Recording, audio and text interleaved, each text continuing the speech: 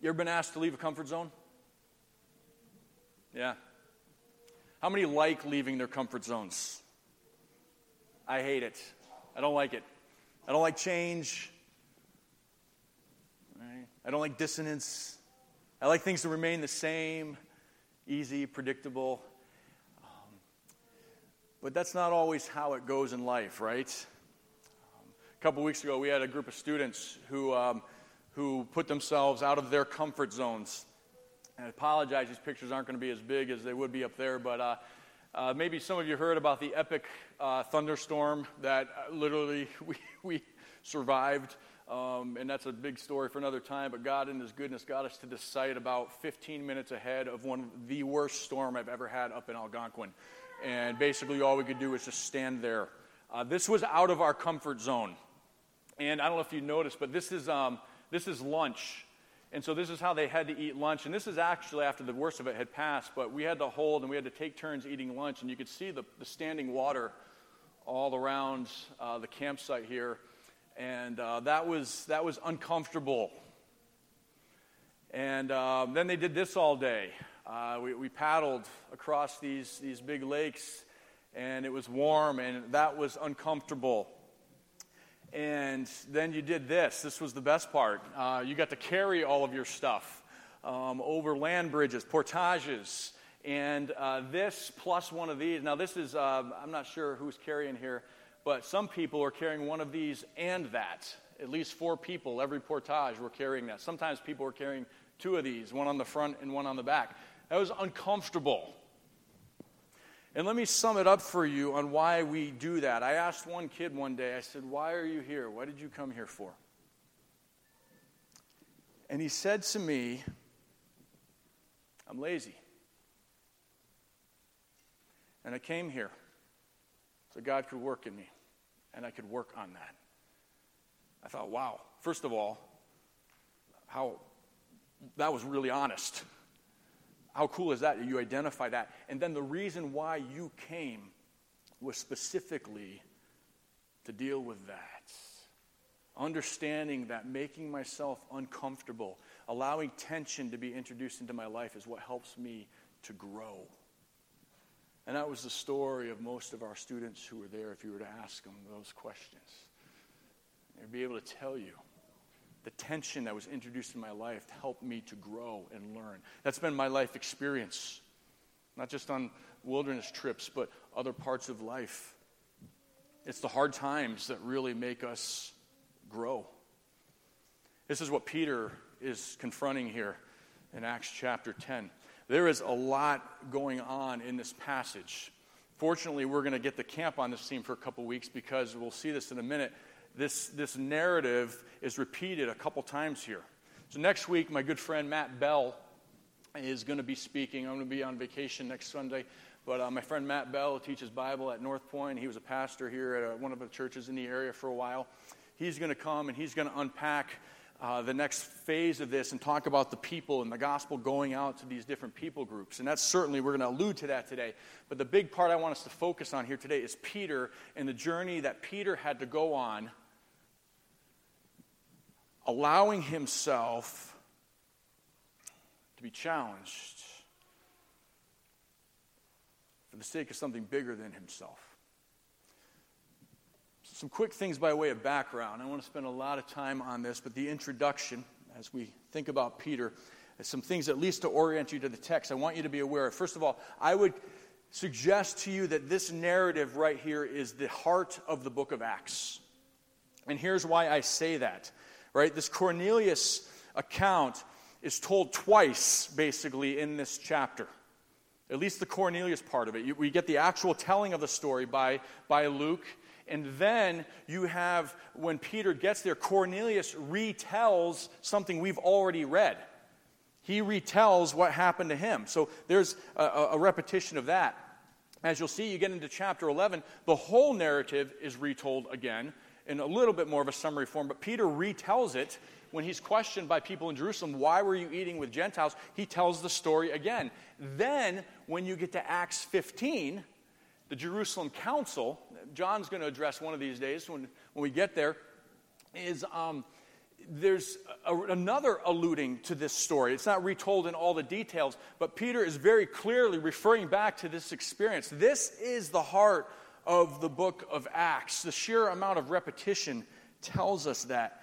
God is working in unexpected places. We've talked about this already, but now you're seeing it explode here as you get into Acts chapter 10 and 11. The gospel coming to a Roman, a Gentile, a Roman, Gentile, centurion, military guy in Caesarea.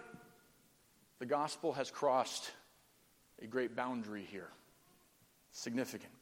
God continues to directly be involved in Acts. You see God's direct involvement all over the place, right? God is calling the shots here. An angel appears to Cornelius. Peter has a vision, hears a voice from heaven. The Spirit of God directly tells Peter what to do as this unfolds. God is calling the shots here. This is a God thing. This is a God movement. Peter's involvement is significant here. Again, as we saw a few weeks ago in Samaria, the fact that Peter and John come to validate the fact that the gospel has come to Samaritans. Now Peter, again, the recognized leader of the church in Jerusalem, is involved. Again, this is a major affirmation of the work, that the gospel is not just for the Jews. Here's Peter, part of this movement, right? And then the city itself. We've talked about how Luke, throughout Acts, loves his geography, right? And the city, Caesarea, this was the provincial capital in Judea. This is where the Roman governor dwelt when he was there. And it was named after, guess who? Caesar, right? Significant that this is happening in Caesarea. This is truly hostile territory, in a sense. But again, I want to focus today mostly on Peter. Because the narrative, I believe, is just as much about him as it is about Cornelius. So let's talk about some principles here and how it relates to Peter. All right. Opportunities for gospel mission exist. I'm going to suggest to you today that Cornelius is out there. Cornelius is out there. Cornelius was out there for Peter. Cornelius is still out there for you today. Great opportunities for the gospel existed then. They still exist for us today. Cornelius, let's talk about him a little bit. He was a centurion. He was one of the principal professional officers in the Roman military, commanding between 80 and 100 men. They were paid very well, about 16 times more than your average soldier, and they enjoyed tremendous military and social recognition. These guys were kind of like, I don't know, the Rangers or the Marines. Josiah, there you go. It's a shout out for you. The SEALs, right? The centurions. This one feared God. He wasn't a full proselyte. But what we read here communicates some things to us. But he was seeking God. He most likely, given the strong language here, he turned his back on the Roman mystery religions, the Roman gods, particularly those related to the military. We see that he shared his wealth and prayed to the true God. The fact that he was praying at the 9th hour of the day, that was a Jewish designated time of prayer. So you see how devout he was observing this prayer time at that hour of the day. The fact that he's praying and seeking God and gives shows the authenticity of his search. And it was during this prayer time in which God appears to him and instructs him to send for Peter. And we see that Cornelius obeys immediately. So as we go through this message, I want you to have this in your minds. As we think about Peter and the transformation he had to go through, I want you to be aware of the reason why he had to go through this transformation is because Cornelius is out there. And I think for us today, where we can take this is that Cornelius represents opportunities and people in our world who need Jesus Christ.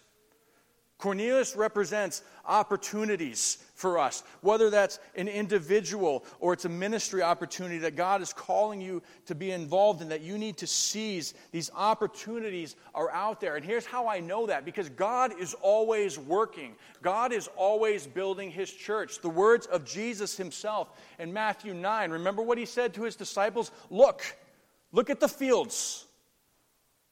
They're white unto harvest. There is opportunity everywhere. There are people who need Jesus everywhere. There are children at Forest Hills Baptist Church who need to be instructed in the ways of God. There are people who need to be loved. There are neighbors who need to be served. Cornelius is out there. The harvest field is white unto harvest. The issue is not that Cornelius isn't out there. The issue, according to Jesus in Matthew, is that there's not the laborers who are willing to go to Cornelius. Right? That's the issue, our unwillingness to engage like Peter was here at first. So God calls us, his followers, to seize these opportunities and engage in mission.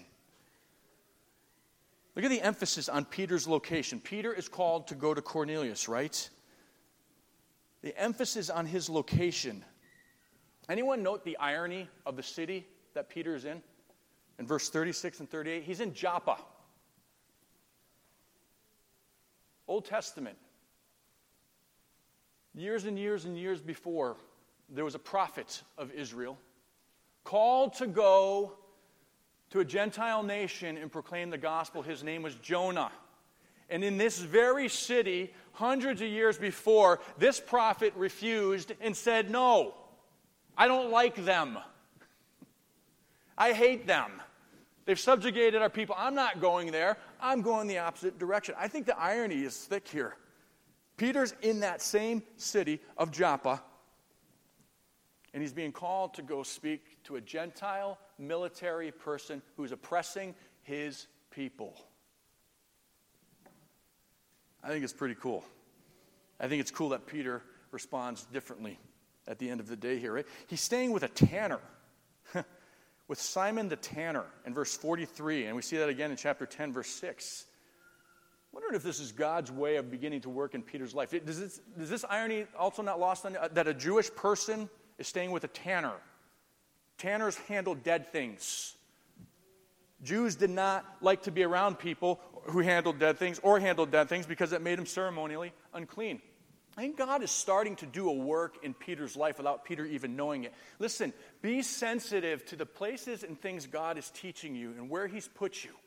Right? Because sometimes, right, I know for me, when you look back and you start to see how God connected the dots, oh, God was doing this here to prepare me. God was doing this here to teach me. God was doing this here to set me up for this. Be sensitive all along the way. Somewhere along the way, God led Peter to stay with Simon the tanner. And I'm wondering if that was beginning a softening in Peter, that maybe some of these Jewish ways need to be set aside a little bit. There's a huge emphasis here. God's already working in Peter's life to prepare him. I had this conversation with my daughter again this week. She's been a camp counselor, and she's had some hard weeks. Good weeks, great weeks, but some hard. And I remember a particular text exchange this past week. We were saying, "Riss, I'm really curious what God's preparing you for through a couple of these experiences, but all I can say for sure is that I know is that God is preparing you for something through this." Be sensitive to those. Embrace what God is doing in your life as an opportunity to grow, looking that God is going to do something through these opportunities and experiences later on.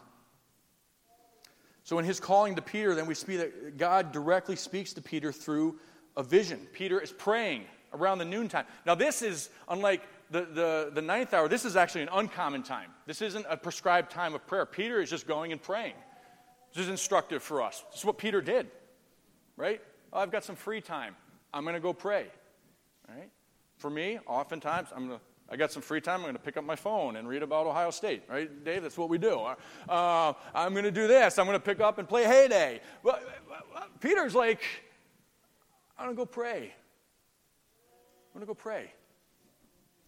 That's significant. That's significant. Twice now, in this account, while people are praying, Cornelius, Peter here, while people are praying, God speaks to them. Communicates something to us about the nature of prayer, right? I'm not saying, and nor should we expect, God's going to give us these great visions and so on and so forth. But prayer is always a two-way street. I can't tell you how many times I've been praying in my office in the morning, and I'm praying for people, and all of a sudden God will lay someone in my heart. I'll be praying for them, and God will be like, you need to text them. Encourage them. I'll shoot him a text. It's listening. It's talking. And it's in those times of prayer when we make time to just listen and sit and commune with God, when God speaks to us and changes our hearts and works in us. I think it's significant that twice in this passage, during times of prayer, are when God challenged people and spoke to them. Right? I don't always do this well, my hurried times of prayer. But I should be open to hear from God.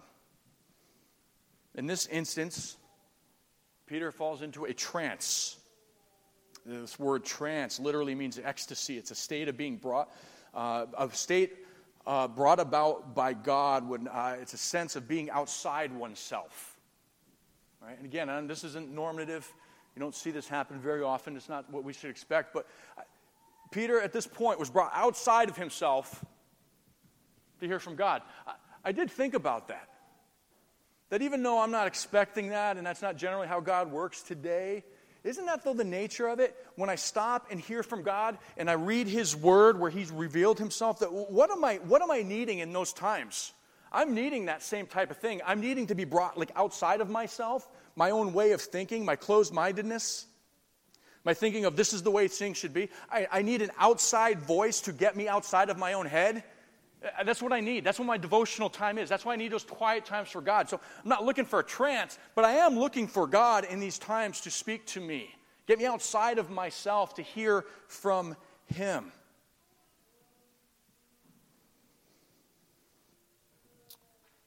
That's what happened to Peter here as he discerned God's leading. He needed to start thinking differently. He sees this sheet with all kinds of animals on it. And a voice says, eat. This word sheet is an interesting word. It refers to a linen cloth. Jimmy pointed out to me a while back, this term is often used for sails of a ship. I don't know if this is intentional or not, but it makes a lot of sense. If this is truly what he's looking at, and this is the word for sails, and he's seeing all of these animals in a sail, could it be part of God subtly communicating the gospel going forth, right? We know that Paul on his missionary journeys that are going to cover the rest of the book of Acts, he sailed to them. Maybe there's something subtle there, right? But either way, there's the sail, the sheet, and it's full of all of these animals, and God says, take, kill, and eat. Here's the thing. This really wasn't about the animals, was it? Now, these animals are representing different Gentile people, I believe, who God loves and desires to hear the gospel message. Ultimately, that's what this is about. No more distinction between clean and unclean. The people of the world lay before you, Peter, and they need to hear the gospel. So at this point, Peter starts to resist. But God is calling him to wrestle with some truths and to step out of his comfort zone. We see in verse 14 that Peter does. He firmly refuses. He says, absolutely not. Now here's the thing.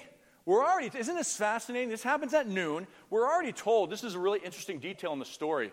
Luke tells us that Peter's hungry. This is how firm Peter's hungry. And wait, listen, if I'm hungry and you dangle shrimp and scallops and bacon in front of me, I'm eating it. A lot of it. And if those scallops are wrapped in bacon, even better. Right? Peter's hungry. I don't even have to be hungry. I'm going to eat that regardless. I could be stuffed in front of me. I'm going to eat it. Right? But yet Peter's hungry. I think that's an important detail. Now the food's put in front of him. God says eat. And Peter, even in his hunger at noon, it's like, no. Hearing the divine voice. No. I'm not doing that. 3 times this happens. And he says no. And 3 times he's told to not call common or unclean what God has made clean. Even after 3 times, we see that he doesn't capitulate. He doesn't get it. He keeps refusing. I don't know why he does this. I have some ideas. Could he have viewed it as a test? Possibly. That's not how God generally works, right? I think it's more along these lines. This is so new and shocking that he couldn't grasp it. He had no frame of reference. I think he had an honest concern for not breaking the law.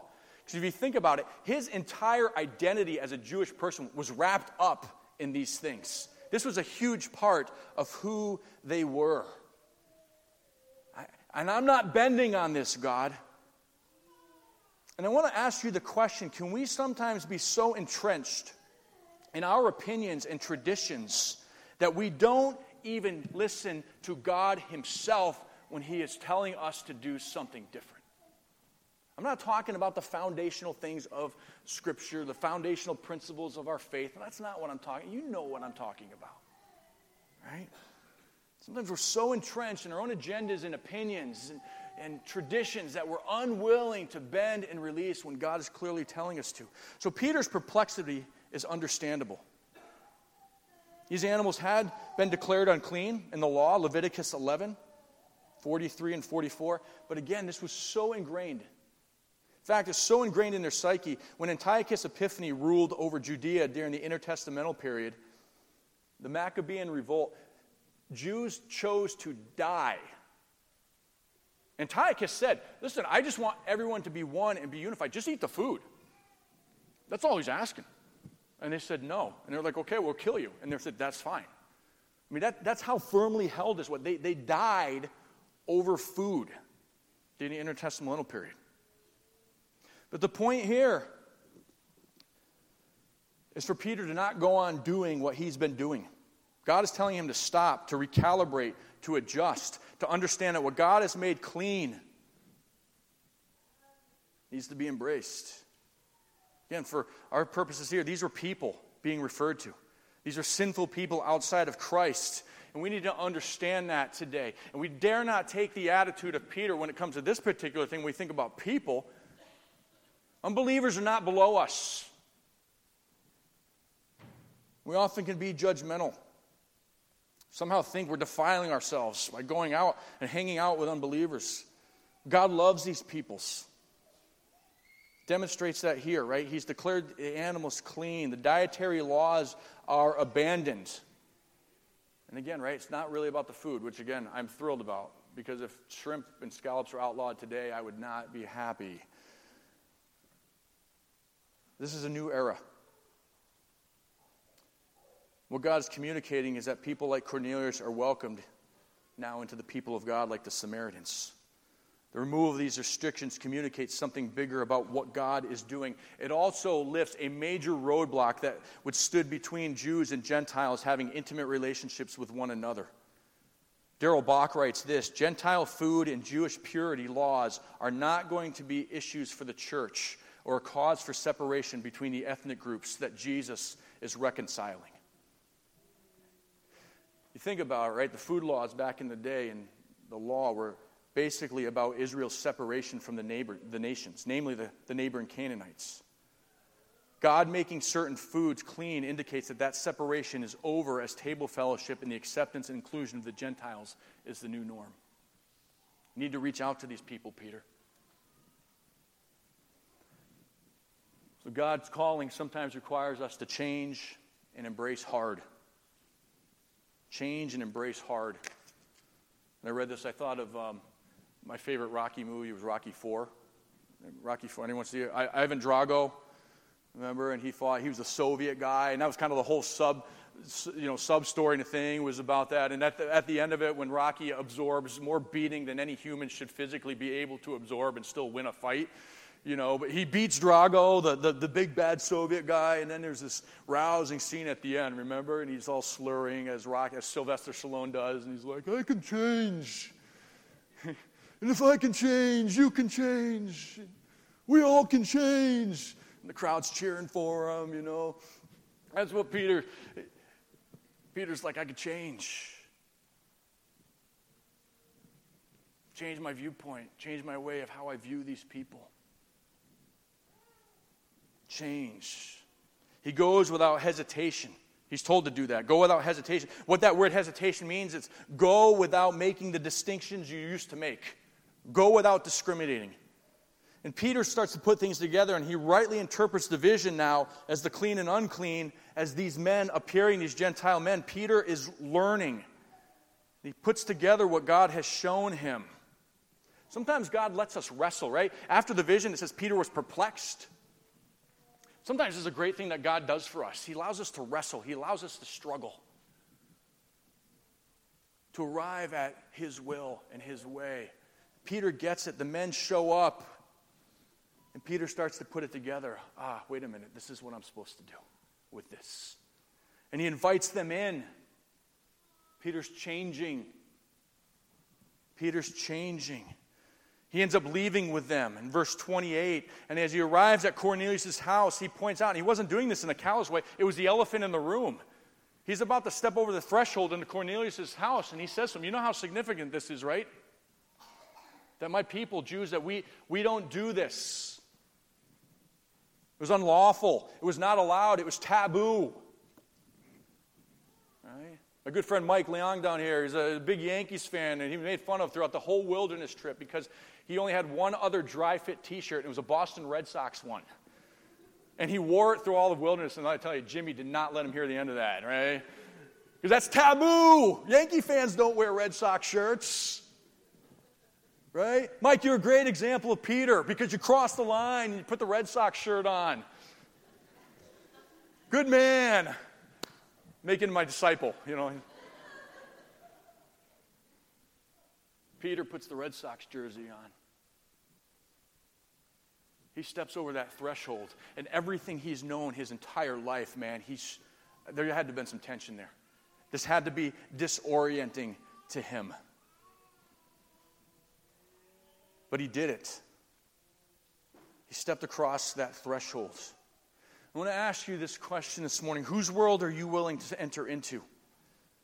Are you willing to embrace the different among us, the different of our world? Are you willing to embrace hard, different, step into ministry opportunities? Aaron Schellenberg was a huge encouragement to me on our last wilderness trip. He's an athlete, strong dude. And one of the things that the leaders do every day is when they match people up, they're careful to make sure that you put strong paddlers, you don't put all the strong paddlers in the same canoe. And we had 2 or 3 who just legitimately physically weren't able to paddle as strongly. That's okay. That's good. They're an important part of our group. They contribute in their own ways. That wasn't one of them. About the 3rd day, I looked at the canoe that morning, and I noticed that once again, Aaron was in one of these canoes. And I went down to him. I said, Aaron, how many days have you? And he goes, all of them, kind of smiled. He said, it's okay. I'm happy to do it. I'll do hard to love this person. I'll do hard for the good of someone else. Love that. How are we as a church doing at entering the hard places? I suggest we could do better. We do some good things. We love our friends from Olivia's Gift. We do that. We do some shoe boxes at Christmas. We do that. To be honest with you, as I was sitting there, and I know, we do some prison ministry. I don't want to, you're going to be like, you forgot mine. I know there's probably a couple. I don't know, church. Sometimes I think we could do better. Stepping into the hard places. Right? Peter has a heart change. By the way, think about how gratifying it would have been if you're Peter. Here's a great testament to the change of his heart. Think how gratifying it would have been if you're Peter, as a Jewish person, stepping into that house, and Cornelius, a Roman centurion, bows before you. The oppressor. I feel like I would have been like, yeah, about time, pal. Yeah, you guys know. Right? I'm on Jesus' side. You're lowly Roman. Peter said, again, get up. Just a man, just like you. Heart change. And Peter makes this great declaration in verses 28 through 29. I've come to understand truly God shows no partiality. God has shown me that I shouldn't call any person common or unclean. In fact, God never had, really. right? The Jewish mind kind of took this and ran with it. At the end of the day, God had always been about the nations and embracing others. And my clicker stopped working, so kick it out. Oh, okay. I think it's just a little behind. Anyways, the Deuteronomy passage talks about God showing no partiality. No partiality. Peter comes to understand something about his God. Peter's kindness is highlighted by Cornelius in the house here. So Peter comes in and he proclaims Jesus. Peter comes in and he proclaims Jesus. Now here's the interesting thing, and I want to make sure we're very clear on this. Cornelius was a godly man. He was seeking after God. He was even called righteous. But he still had to hear and respond to the message of Jesus. Right? That's why Peter was sent. He had to hear truth. He had to hear the good news of peace. He had to repent of his sin. It's made clear here in Peter's sermon. So this does speak to any thoughts of universalism or inclusivism. Oh, he was seeking God. God is going to let him in. No, Peter had to go and proclaim the name of Jesus. Cornelius, as righteous as he was, had to hear and respond to the message of Jesus and repent of his sin. And we see here as we close that as Peter changed, proclaimed Jesus, and embraced hard, the Spirit worked. The Spirit comes upon the Gentiles now. Many refer to this as Gentile Pentecost. And Matt's going to talk a little bit about this next week, but the Spirit comes and now there's this major validation as the Spirit is manifest in this Gentile context in Caesarea, the Roman provincial capital of Judea, to a Roman soldier. The Spirit arrives in power just like he did at Pentecost and demonstrates his coming. The new people of God is expanding. They're baptized. They're brought in. Because Peter was willing to embrace hard. Spencer, come on up with the worship team. We're going to close in a song. But just a couple points. You have a bunch of them there by way of application. But I just challenge you to learn from Peter. Be willing to accept something new. Go outside of what is normal. Be willing to change and adapt. Be willing to walk out of what was easy, familiar, and comfortable. This is often our challenge, right? We want to stay in the easy and in the familiar. We're not willing to give sometimes what mission and church and gospel ministry asks of us. For some of us, that means we're not willing to walk across the room to engage someone new. We're not willing to be uncomfortable. Not willing to give up my comforts or my time, especially for something that might stretch me. We often want ministry and relationships on our own terms when it fits to our own plans and agendas and schedules. But Peter learns here that God doesn't always operate on our terms, comfort levels, agendas, and schedules. And we need to learn to do the same. We need to learn that grappling is okay. Being uncomfortable is okay. We cannot close our minds and refuse to listen to what God is telling us.